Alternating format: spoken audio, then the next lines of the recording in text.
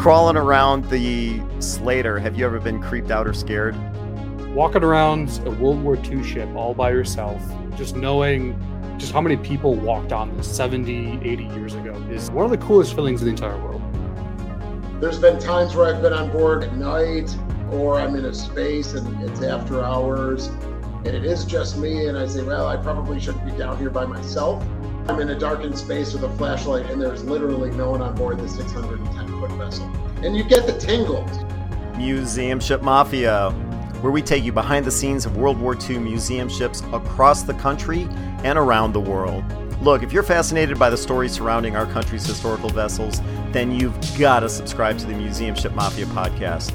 We would love to have you on board with us.